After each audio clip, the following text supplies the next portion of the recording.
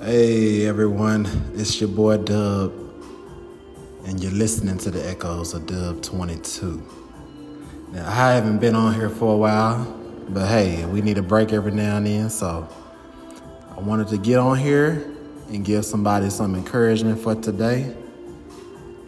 Today I was thinking, we always can hit reset in our life. We can always decide at any point in time to make a change, to go a different direction. So let this be of encouragement to someone today, someone who is out there, you're thinking about, you're stuck, you feel like you can't get to the next level, or you're tired of doing something one way.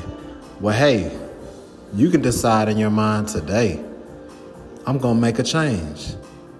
Now, I don't know if it has to be something, really major, like moving towns or getting out of a long-term relationship, or, I don't know if it's something major like that for you, making a big money decision, but it could be. And the challenge to you today as you're listening to this podcast is, why not now? Why not make the change now? People have this thing of waiting till the new year to start something new.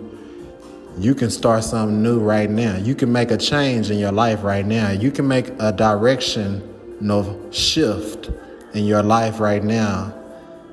You have to get yourself disciplined, though. You have to focus. You got to focus on the shift so that you can make good for the next change in your life. Let this be of encouragement to you today. And hey, make that move.